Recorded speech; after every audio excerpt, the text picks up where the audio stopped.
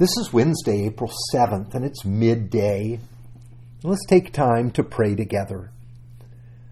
Lord God, as we've been praying this week, we want to know the power of the resurrection of Jesus. But dying with him is frightening to me. To let go of my own plans and to trust in yours.